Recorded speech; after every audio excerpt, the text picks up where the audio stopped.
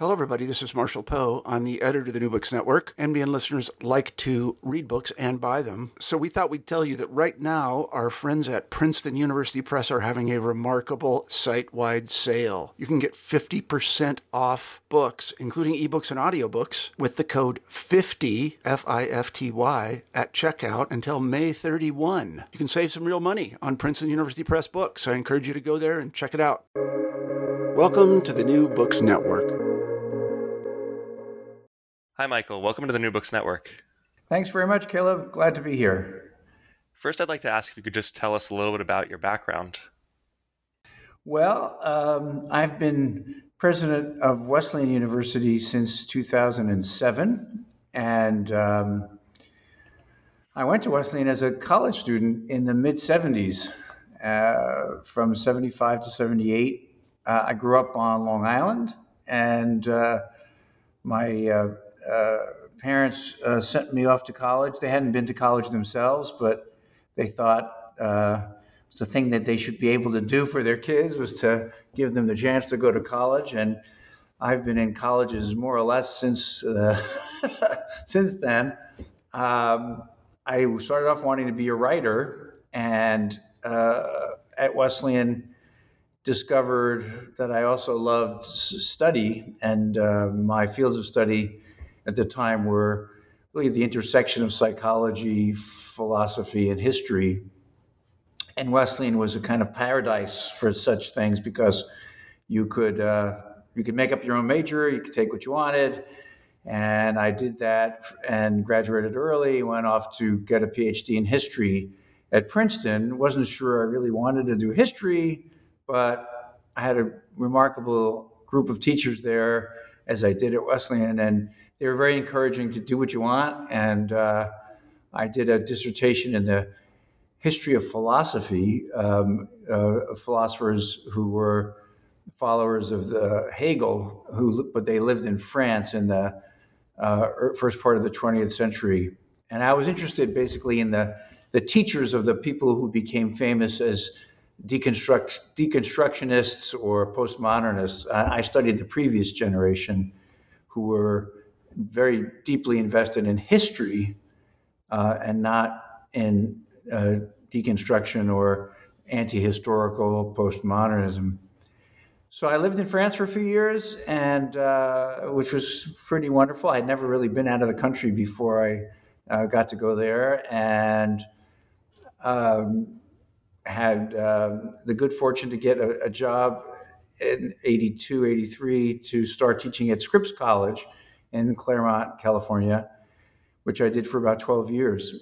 And at some point while I was there, I was invited to the Getty Center to spend a year to work on a project that I had been developing on memory disorders and how they were conceptualized by doctors and philosophers.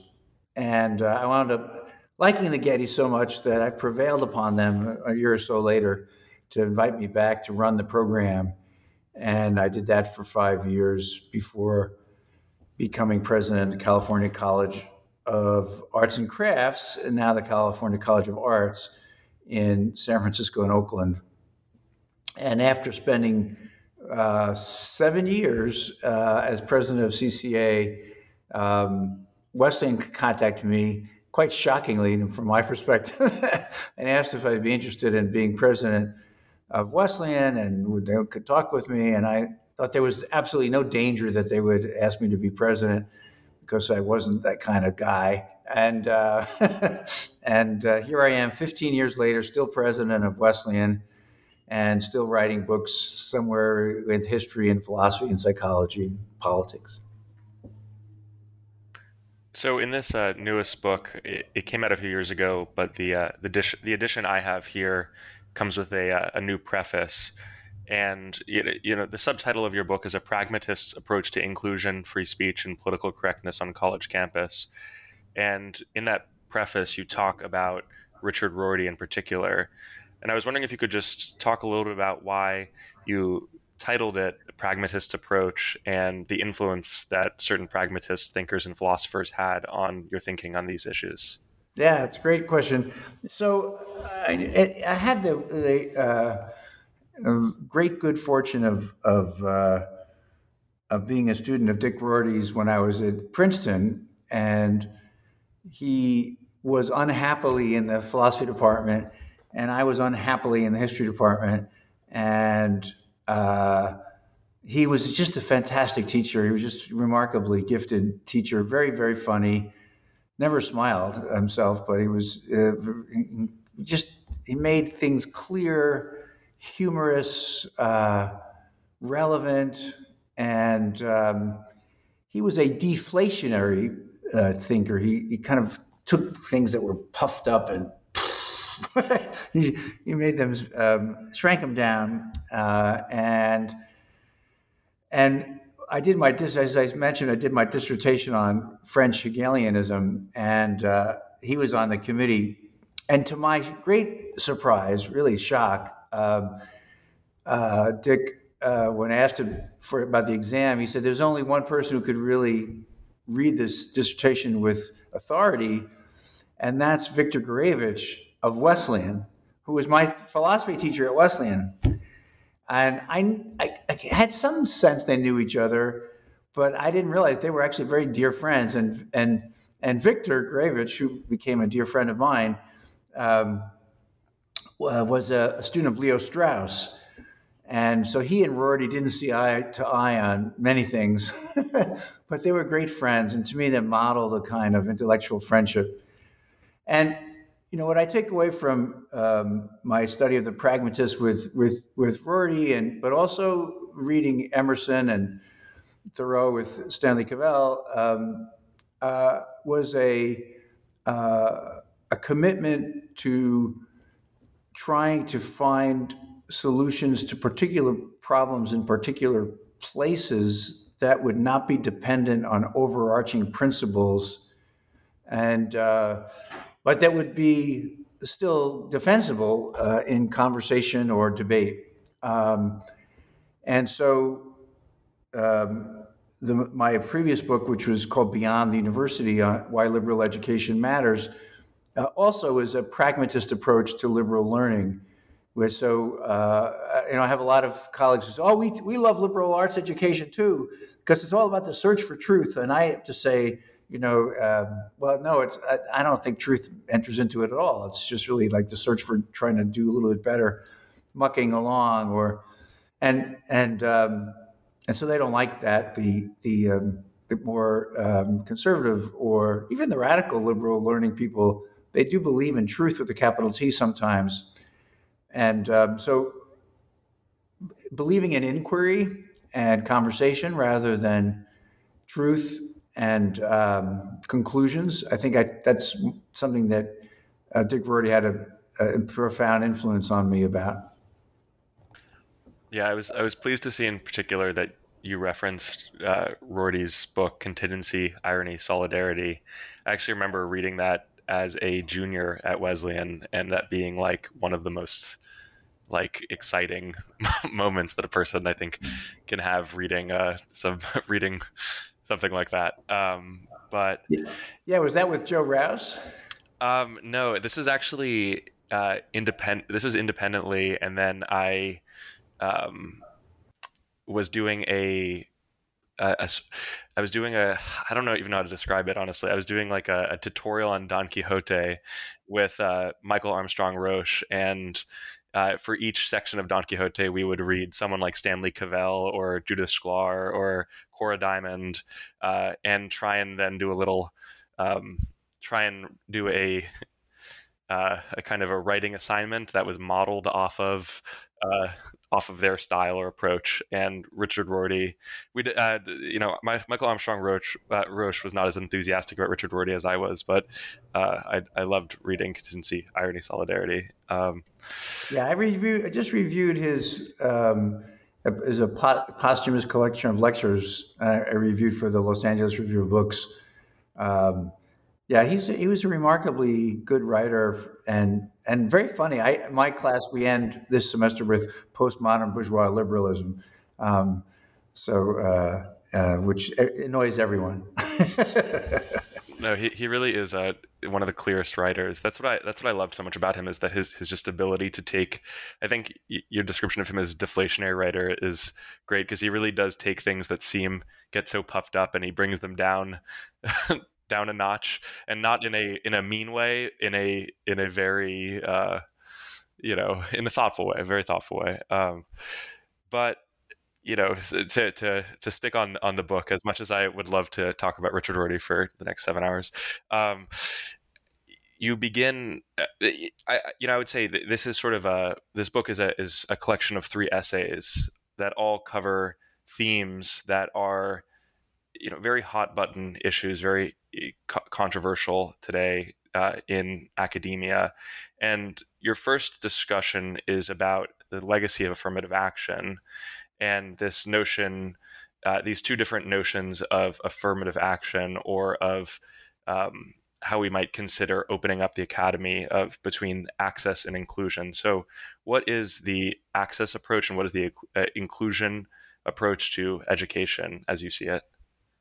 So in that first section, I'm interested in the way in which talk about affirmative action has been really replaced, as much as one can do it, with talk about inclusion. And so even a decade ago, I hired the first vice president of diversity, I think we called it at the time. And now that position has been defined as equity and inclusion. The diversity piece was about access, was about making sure that a highly selective school wasn't just filled with rich white kids, and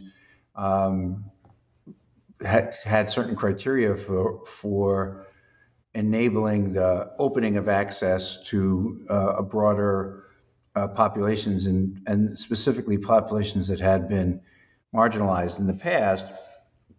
The problem for affirmative action defenders is it's just really hard to say why Jane got in and John didn't. I mean, it's probably because Jane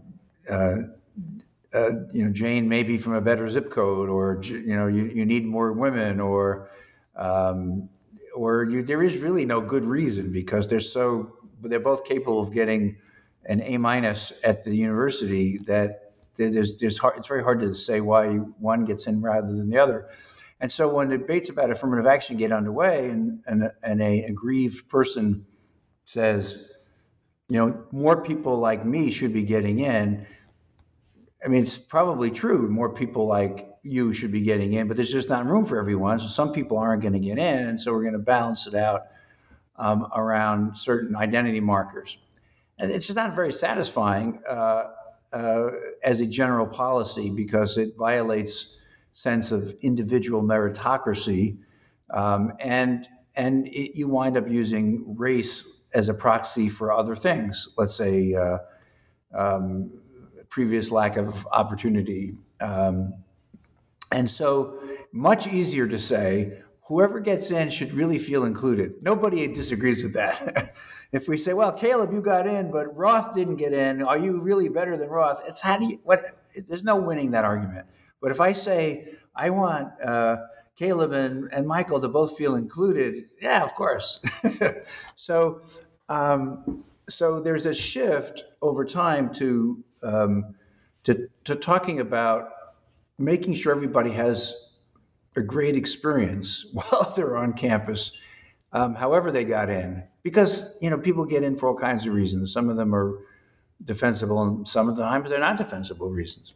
So one of the issues that arises here is that if you don't work on access, though, if you don't have something like affirmative action, in many places in the country, you will get a very racially homogeneous population.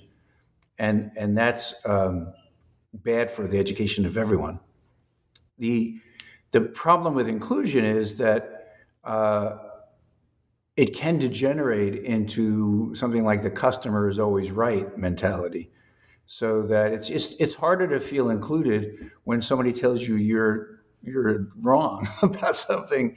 I mean, I think the example I use in the book is, if you're in an evolutionary biology class and you say, well, I believe that the book of Genesis holds the essential truth about the creation of the universe, a professor's probably going to tell you your view is not welcome in class. And however nicely they say it, or not nicely they say it, you get the message. And it's just harder to feel included in that way. And so what interested me in the chapter is really just showing this shift from debates about access to debates about how to make people feel more included. And I think schools are still wrestling with this, like schools that were historically white institutions that have become much more diverse. Sometimes they became diverse and said, we like everybody to feel they too can play lacrosse. I don't know. Like most people don't want to play lacrosse. That's not the way they feel included. So they have to find other non-traditional ways of fostering inclusion, while at the same time maintaining something that's close to their historic identity. In other words, they want to have continuity with their history, but since their history was based on excluding certain groups, they don't want to have total continuity with their history. So that just leads to certain challenges about balancing critical thinking and inclusion, historical identity and inclusion.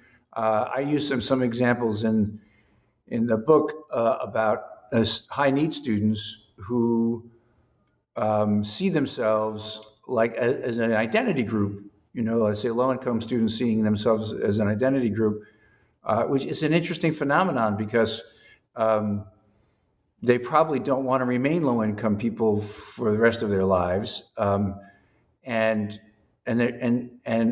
if they're first-generation students, their children won't be by definition, and that is different from the Christian Fellowship or the Malcolm X House or or some of the other identity-based or religious practices-based groups.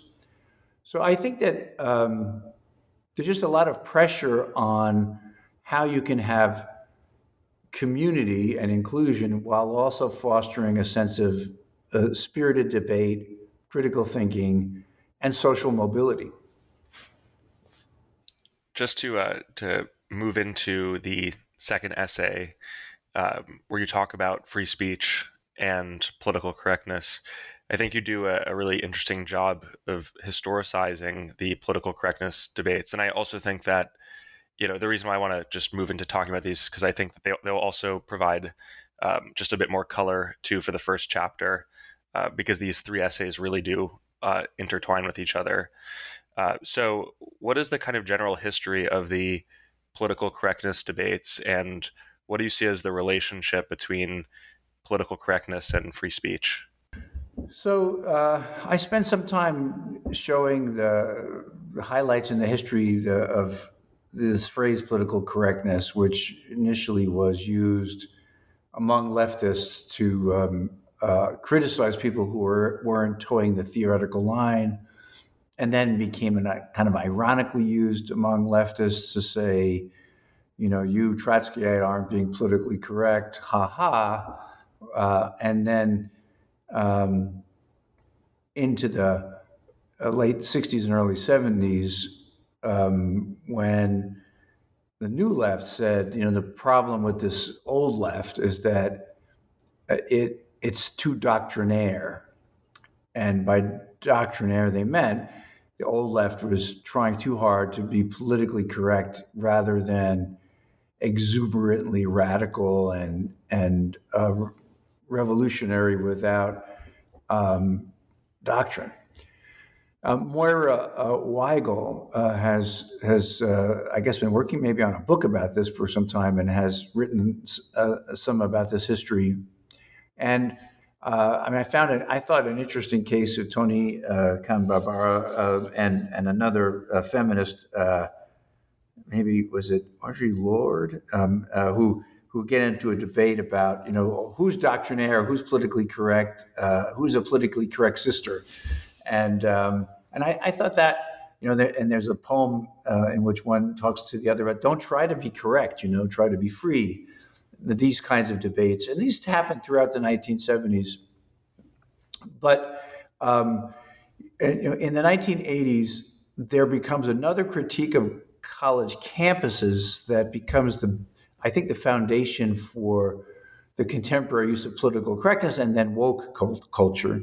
And that's Alan Bloom's Closing of the American Mind, which is in a kind of mid-'80s book, surprise bestseller, and becomes a template for many authors trying to make money selling politically charged books ever since. And what Bloom did was to accuse the university of fostering groupthink. He didn't talk about political correctness per se, but that we had groupthink. And what he meant by that was less about the explicit ideology that students and faculty had, but that they had a kind of nonchalant pluralism that led people to not take anything very seriously. Because you like cannibalism, I like fish.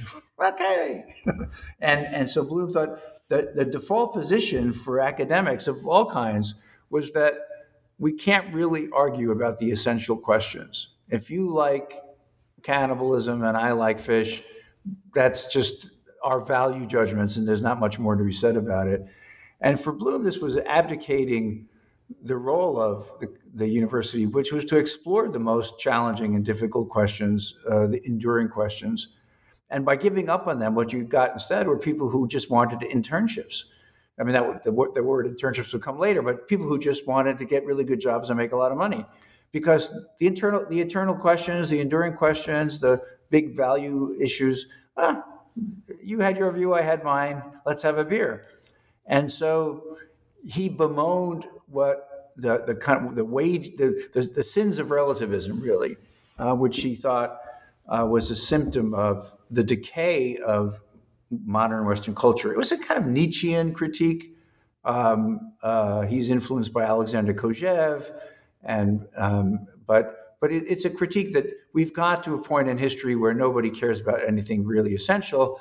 So it's what you care about is, I don't know, the size of your living room, the quality of your television, et cetera. But it was groupthink that really stuck for many people. Because Bloom's critique was also a critique of capitalism and market society. But what really stuck into the 90s was that groupthink was a problem. It was a problem for young people, and it was a problem for young people because professors were radical and they were indoctrinating young people into a mindset that was anti-Western, anti-patriarchal and anti-Western. So you can see this in the 90s, like somebody like Roger Kimball, who's in his first foray in this world. He didn't use the words politically correct very much, but then the second edition of the book, I don't know, it was like a dozen times or 15 times. And you see this all through the 90s. At Wesleyan, there's a group of students make a film called Politically Correct University, which is just, it's very jokey. And it becomes a meme, we would say today, about college and college professors and students. So I chart this development and how it leads eventually to what we today call woke culture. The problem, as it's conceptualized by conservatives and some moderate liberals, is that you can't say what you really think anymore because you would be accused of being politically incorrect. Or today we would say you'd be accused of being a racist. That's the new substitution for this. That I can't say anything because somebody's going to say I'm a racist. Just because I say something awful about Black people or Asian people, just because I said it, they'll say I'm a racist. And so everybody is against groupthink. Everybody is against this notion you can't say what you really think. So it seems. And so you have, I think I charted from the first Bush through Obama, every president gives a speech attacking political correctness. It just becomes a kind of effigy that you can, or scapegoat that you can use to talk about things you don't like about contemporary culture.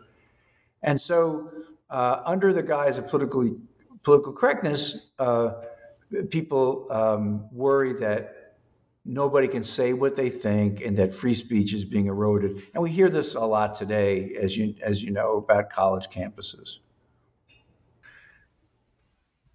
I remember in like 2015, The Atlantic had a cover story. It was called The Coddling of the American Mind, which was later turned into a book by Jonathan Haidt and Greg Lukianoff. That title is clearly referencing the Bloom book. One of many. You know, I reviewed that book in the Washington Post, and a section of it is in Safe Enough Spaces. I know, and I think that Jonathan Haidt and Greg Lukianoff, I mean, there are things that they say that are, I think, important. This idea about safetyism is you know, interesting, but I think that they, I really think that they're just saying what's the matter with kids today. You know, basically, kids today don't realize that I'm a liberal too. I mean, I think a lot of it comes down to middle-aged people complaining that young people don't think they're cool anymore. I mean, I really do think that a lot of it comes, especially for people in academia who feel like students today don't care about what I care about. And so they're social justice warriors, or they're woke, or they're totalitarian, or groupthink, because they don't actually care anymore about what I care about. And when I talk about what I care about, they yell at me. Well, when people like that's the people my age, you know, when we were young, we said the same thing about the older people. I think older people then weren't so shocked to be treated like old people. Boomers like me, we're shocked to be considered old people. Like us, we're cool. We listen to the same music you guys do. That kind of nonsense, you know? And so I think that some of it is really just whining about the fact that students don't act the same way they did 40 years ago. And, you know, my view, and I say this in the book, is if you don't like students, you shouldn't be a teacher. I mean, that you can't, it's like if you're a card player, you don't complain about the hand you got. You know, if you're not a card player, you do. You just, oh my God, I can't believe how you just play the hand. And so if you can't figure out how to teach these young people, then it's probably time to let someone else become a teacher. Now, not to say that everything that happens on a campus is great, but I do think that this default position that people are intolerant or woke or politically correct is usually a sign that you're falling into a trope that is one that older people use about young people. Yeah, I definitely, you know, think some of what you're saying is definitely a lot of the feelings that I've had about it, that there's this kind of a lot of it is this intergenerational conflict that we act like is new, but it's actually been around for quite some time. And that just the particular dynamics of it and other things, maybe social media, make things seem even more prevalent. Like, you know, now a teacher, like, for example, I'm on Twitter and I follow a lot of academics and a lot of students, and, you know, someone has a class where teacher or someone says something that someone disagrees with, and then someone posts about it online. Something that was in a private classroom setting or context then becomes public, and that can lead to these blowups. Then it can lead to all of these issues around this. Yeah, a question I sort of have around this, and this isn't necessarily something that you particularly talk about, but it's definitely a tension point in your book, is whether or not universities are, you know, these conservative traditionalist institutions, or whether or not they're the vanguard of leftism. How is it that, you know, some people seem to see universities and they see them as like these ultra left institutions, and some people look at universities and see them as these ultra traditional conservative institutions? Well, I think that universities have for a long time been a place for the anti-establishment actions or activities of young people. I mean, I think just that goes back a long way. When you see the earliest universities, they're always complaining about drunken students doing this and that, or, you know, in 1800s in Germany, which was the center of scientific research in universities. The dominant view of Americans went to study where it says that the students just got drunk and fought each other in these kind of silly duels, all dressed up as fraternity members. And what they're doing there is they're expressing an anti-establishment view that as they hold on to their independence before they join the market economy or the political society, I think that's happened for a long time in colleges and universities. And in colleges and universities, there's often spirited debate about issues that you don't find spirited debate about away from campus because of the nature of inquiry and because people are trying out ideas without having to make eternal commitments to them. And so I think some of this has gone on for a very long time. Universities are also a place for sure where old books and now old movies and old paintings are considered with care in ways that they're not in popular culture. And that there's a kind of custodial function, especially in the humanities and to some of the social sciences. Not in the sciences where they don't give a damn so much about they don't give a damn about history. They're always pushing ahead or trying to go on to the next discovery. And so they're anti-conservative in the sciences, although ideologically the scientists may be more conservative, but in their politics they're trying to push ahead. So I think clearly in the United States since the 1960s. And the tremendous growth in the number of students going to universities, and they're no longer just for wealthy people, and they're no longer just for white people. Since the 1960s, there's been a turn to the universities as a place for political experimentation, but also sexual experimentation, identity. I think that's just happened because there are a lot of young people together who have not yet to forge commitments for which they'll have to take responsibility after graduation. And I think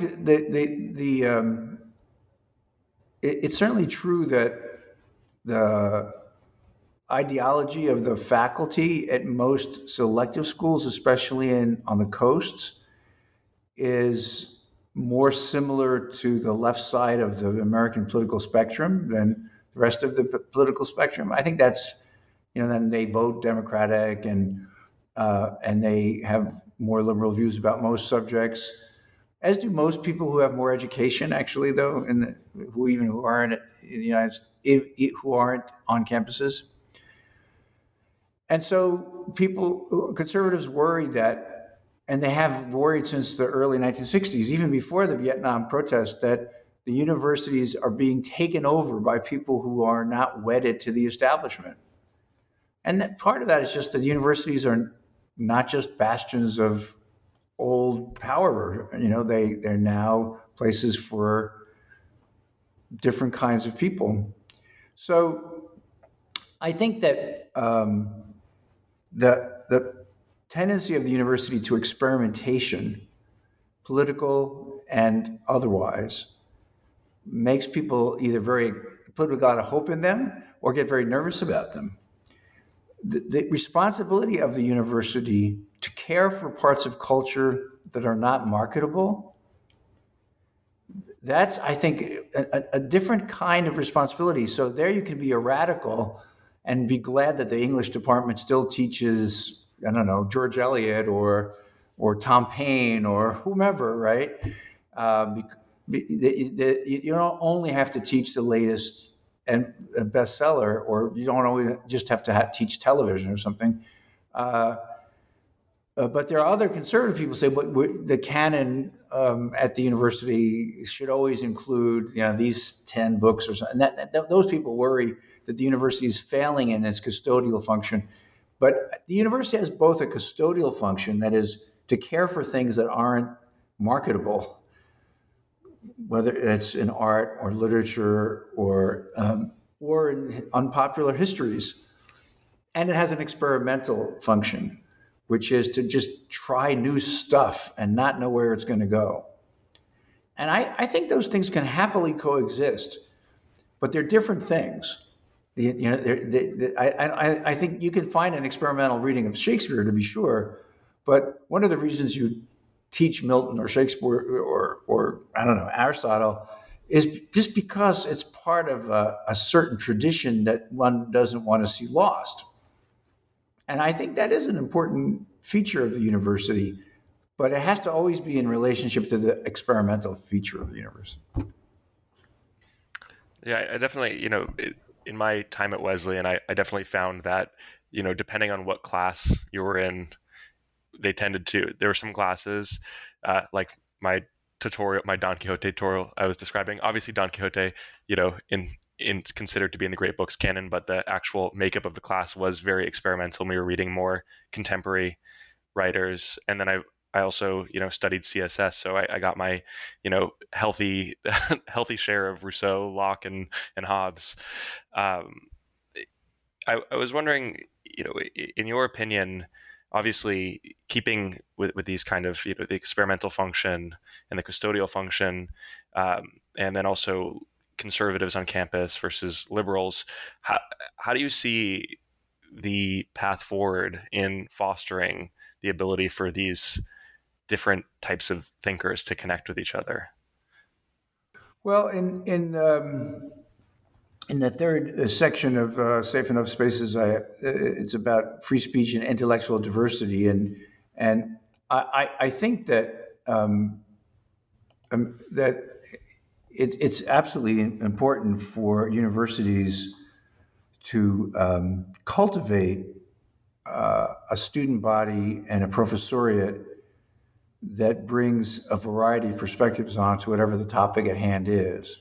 And I don't think that the free market approach to free speech, which has become very popular even among liberals in the US over the last 40, 50 years, that's an adequate way to promote intellectual diversity. So I think free speech is a very important value. It's just like free market is an important thing. It's just not enough, and either to protect people from, let's say, pollution, or to cultivate areas that need more investment, more cultivation. So I think the leaders of colleges and universities should challenge faculty to explore the biases they bring to hiring people, especially political biases and not just racial and ethnic biases. So, I mean, when I brought this up to the Wesleyan faculty, as I still do with limited success, and say, you're just hiring people in anthropology, let's say, who just look like you, who have the same kind of views you have, or in film, for example. And they say, well, no, we're just hiring the best people.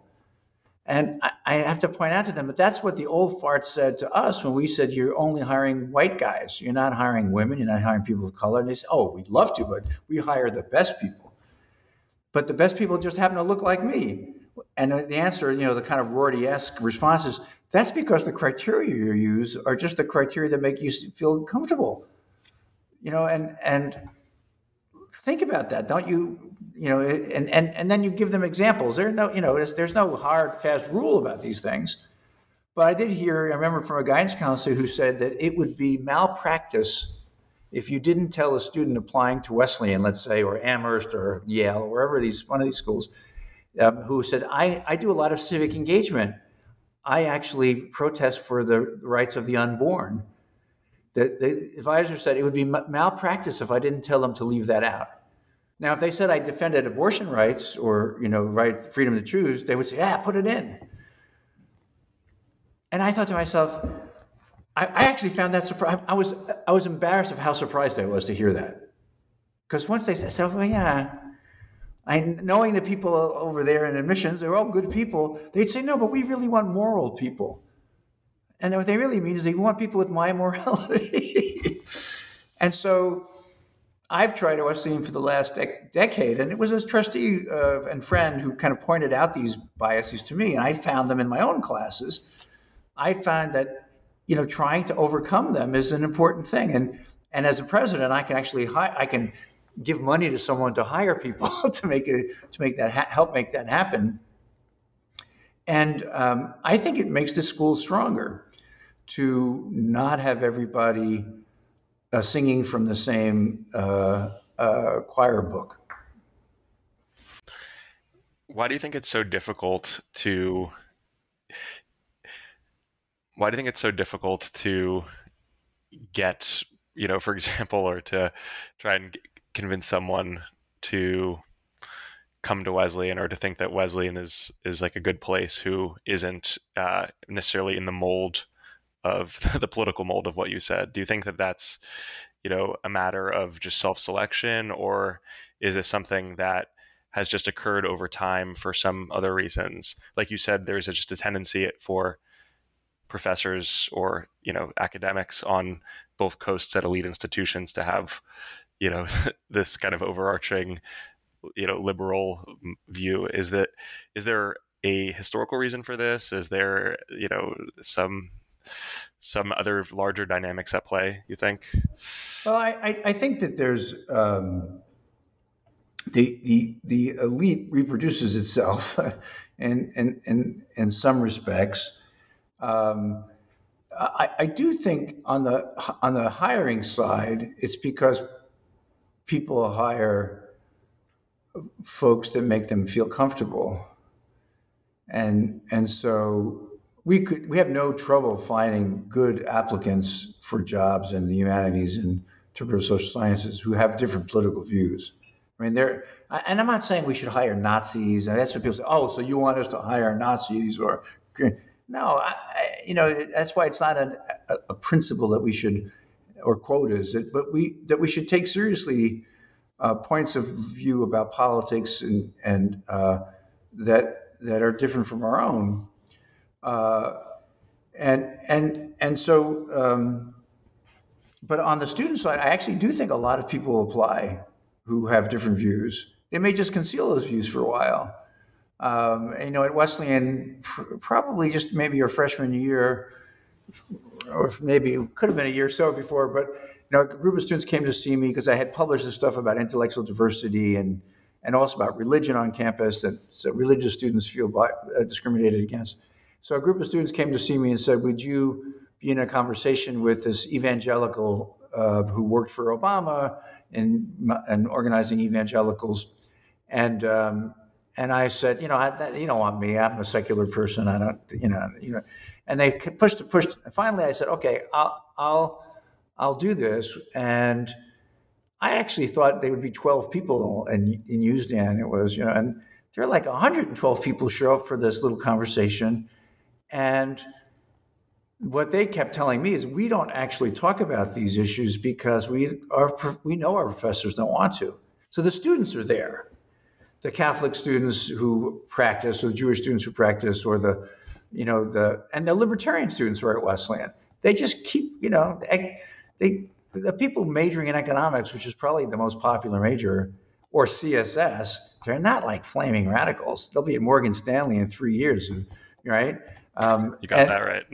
Not me. And so what I find unfortunate is that they conceal a good chunk of themselves because they know how to be successful in front of a faculty member. Whereas I would rather see, the conversation in class where people feel like able to bring up a variety of points of view. And I understand the pressure of social media and being ostracized on social media. I recognize it's there. I don't know how important that is for people. I think so. I see my job as to telling the faculty, look, this is a problem. And for them, because they're all actually really good professionals, they don't want to do this. If it's true, if they were convinced it was true, they would change. In other words, they are professionals. They're not just biased. Like they say, oh, if I have a bias, I should try to correct for it.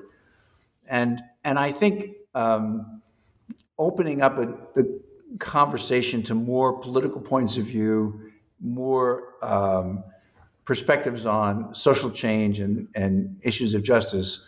I think that will just make the campus a more interesting and educative place.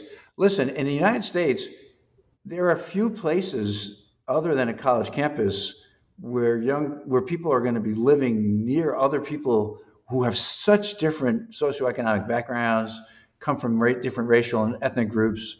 Because America is so segregated that in a college campus, you're just more likely to be physically closer to someone who's really different from you. Walking around Brooklyn there in Bushwick, sometimes it feels like the Wesleyan campus, right? A lot of young people with the same kind of clothes. And then there's the old Bushwick, right? The Latino Bushwick and other layers of the community. And at a college campus, you have those things kind of really compressed. And I think it's a waste if you don't try to find some way to tease out the different perspectives on a variety of issues.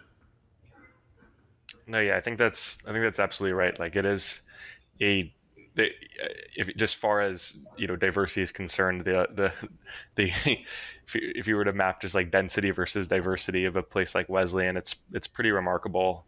And I do remember in particular, I once had a class on it was on modern economic history, and there was 10 people in the class, and 9 different nationalities were represented in the class. And of course, it made for just a unbelievably, fantastically interesting class. It was wonderful. That is great.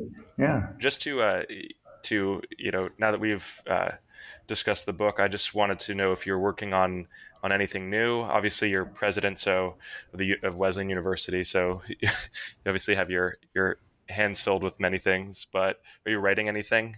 I am actually. So I'm going to be writing something about Stanley Cavell actually for the Los Angeles Review of Books, because there's a new collection of posthumous essays or occasional pieces that they brought together.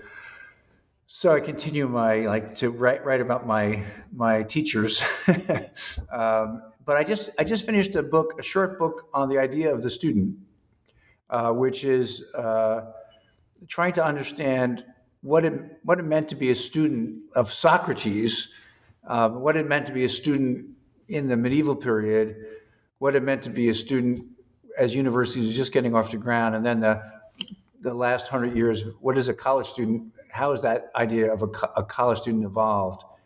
So it's a painting with a spray can, I guess. I mean, it's starting off with Socrates, Confucius, and Jesus, and they're the people who follow them, 3 in each case, 3 for each master, and then ending up with the contemporary university.